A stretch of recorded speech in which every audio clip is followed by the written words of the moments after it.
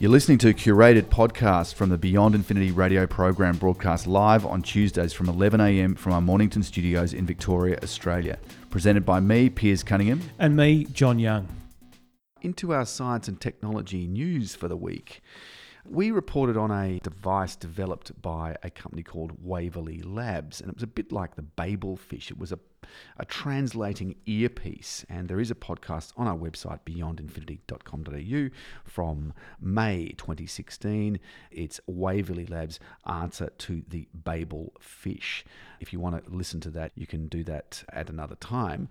But I just thought I'd mention today that Google has brought out what they're calling their Pixel Buds. Now, these are like your little in-ear headphones. People will be pretty familiar with them, but these ones are pretty cool because they connect wirelessly with Google's latest smartphones, but more importantly, they're able to access Google Assistant, which is Google's virtual personal concierge, a little bit like Siri if you're using an iPhone. That launched a year ago. Now, this software is claimed by Google to be able to translate 40 spoken languages nearly in real time, or certainly fast enough to hold a conversation.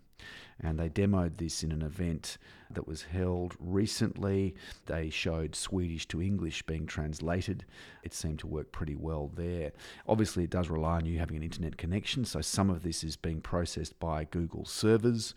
Some of it's going to use software in your smartphone as well. But what a great thing to be able to literally have a conversation with someone in a foreign language through wireless earbuds and have basically instant translation.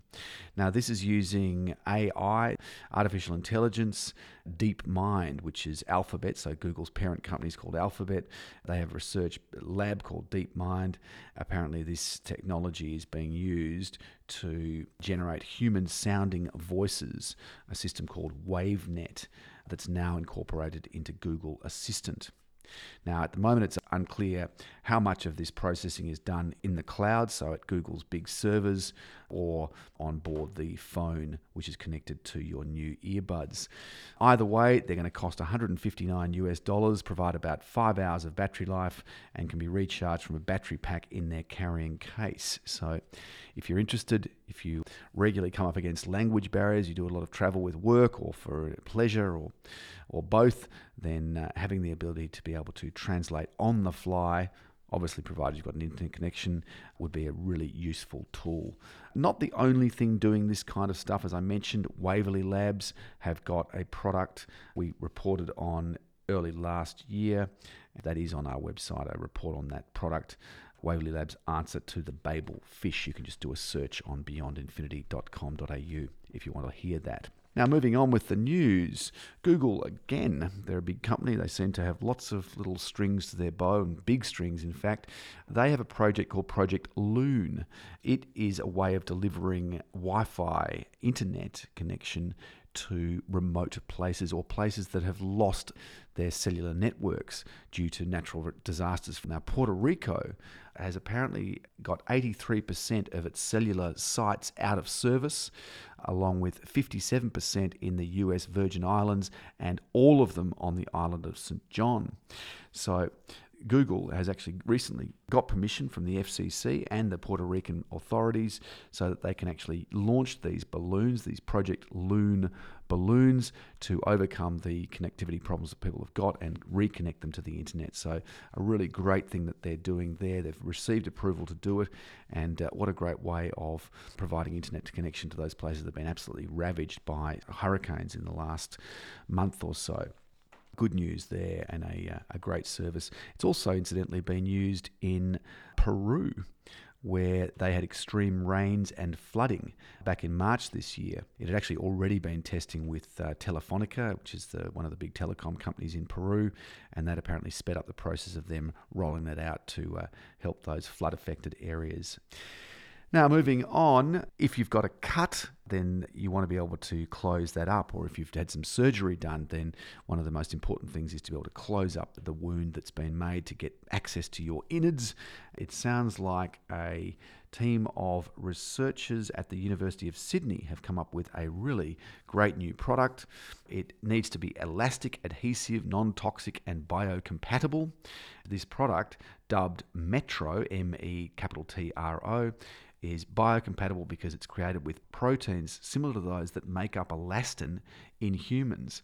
Changing the concentrations of those proteins in the sealant allowed the researchers at the University of Sydney to create Metro hydrogels with a range of different elasticities. They've tested it in rats and it seems to have worked very well.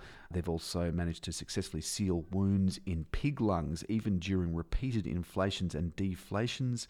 They're saying that the potential applications are huge, from treating serious internal wounds at emergency sites such as following car accidents and in war zones, as well as improving hospital surgeries. That's according to Anthony Weiss, a researcher at the University of Sydney and an author of this study. Just on with our science and technology news, you may not know, but every time you take your child's tooth, they lose them and then they put them in a little jar or they put them under their pillow and the tooth fairy comes and gives them 10 or 20 cents or whatever it is, you're actually giving away a pretty useful piece of genetic material because teeth contain a lot of stem cells. These stem cells, they're cells that are able to be specialized. They haven't actually just been locked into one particular use in the human body. Stem cells can actually be steered in different directions. So that makes them really useful.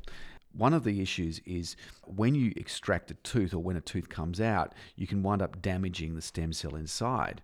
But a group of scientists have basically come up with a way of extracting a tooth in a way that doesn't damage the stem cells inside. This is called the Tooth Cracker 5000, and it has a clamp that holds a tooth in place while a blade carefully cracks it. And this method doesn't damage or contaminate the pulp and results in a perfectly halved tooth. The scientists who've been involved in this were able to harvest 80% of those sample pulp's stem cells, which is 4 times more than what could typically be extracted from a pulp that was extracted by drilling or shattering teeth.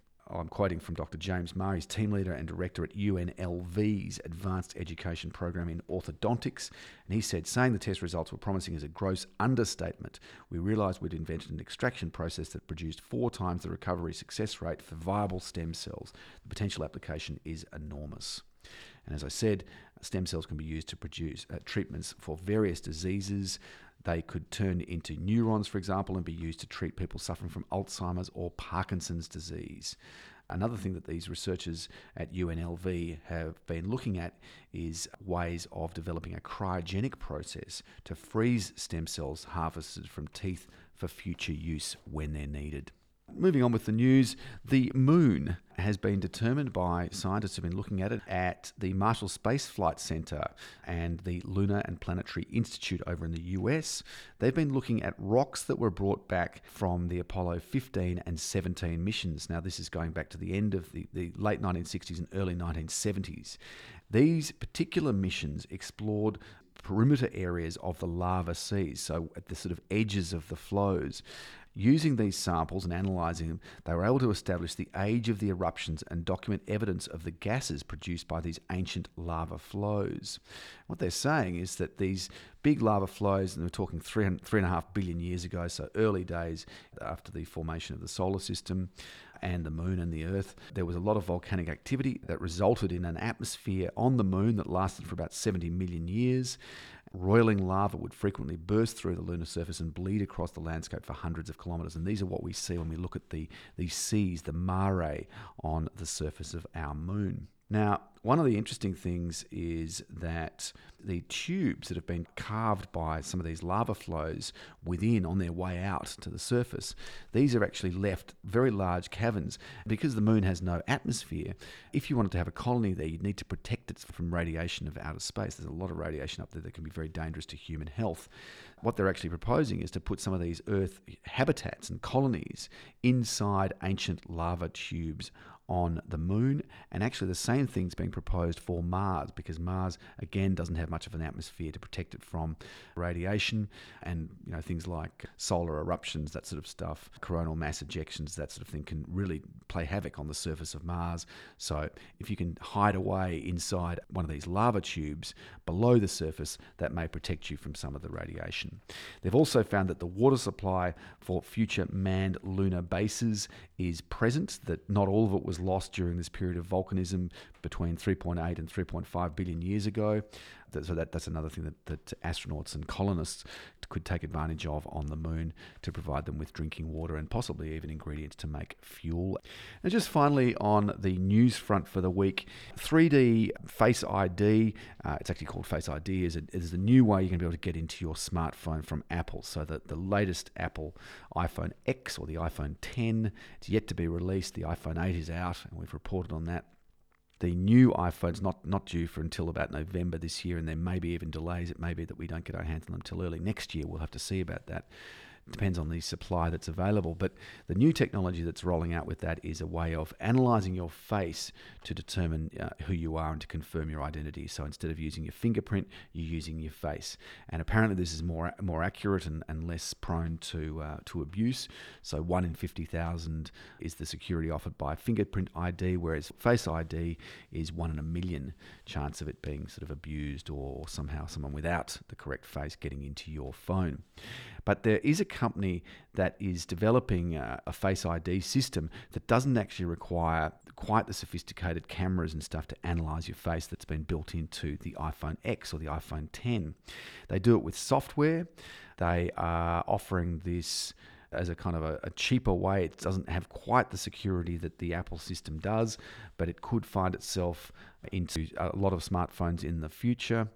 This is from a small Las Vegas startup trying to bring a software-only take on 3D face recognitions to all kinds of smartphones. The company's called FaceTech. Their Zoom technology uses a different tactic to the one that Apple uses to determine if you are a human rather than, say, a photo or a video of one, and the phone's rightful owner. It pays attention to the distortion that occurs as you move your face closer to the phone's camera and analyzes how the distortion in images taken when you want to get into, say, a stock trading app, compare that to that in images already stored on the phone. It's a simpler way of achieving facial recognition than the Apple system. It is not as secure, and they kind of acknowledge that. There is the possibility that if someone made a 3D mask of your face, that it could trick this system from Fantech. It is a way of allowing facial recognition, and possibly in combination with fingerprint ID could be an alternative to Apple's Face ID system that's coming with that iPhone X. So there you go. You don't necessarily have to have an iPhone to be able to use facial recognition to open your device. Thanks for listening. And head to beyondinfinity.com.au for the best bits from the live show or to connect with us on social media. We welcome your feedback and suggestion for future shows.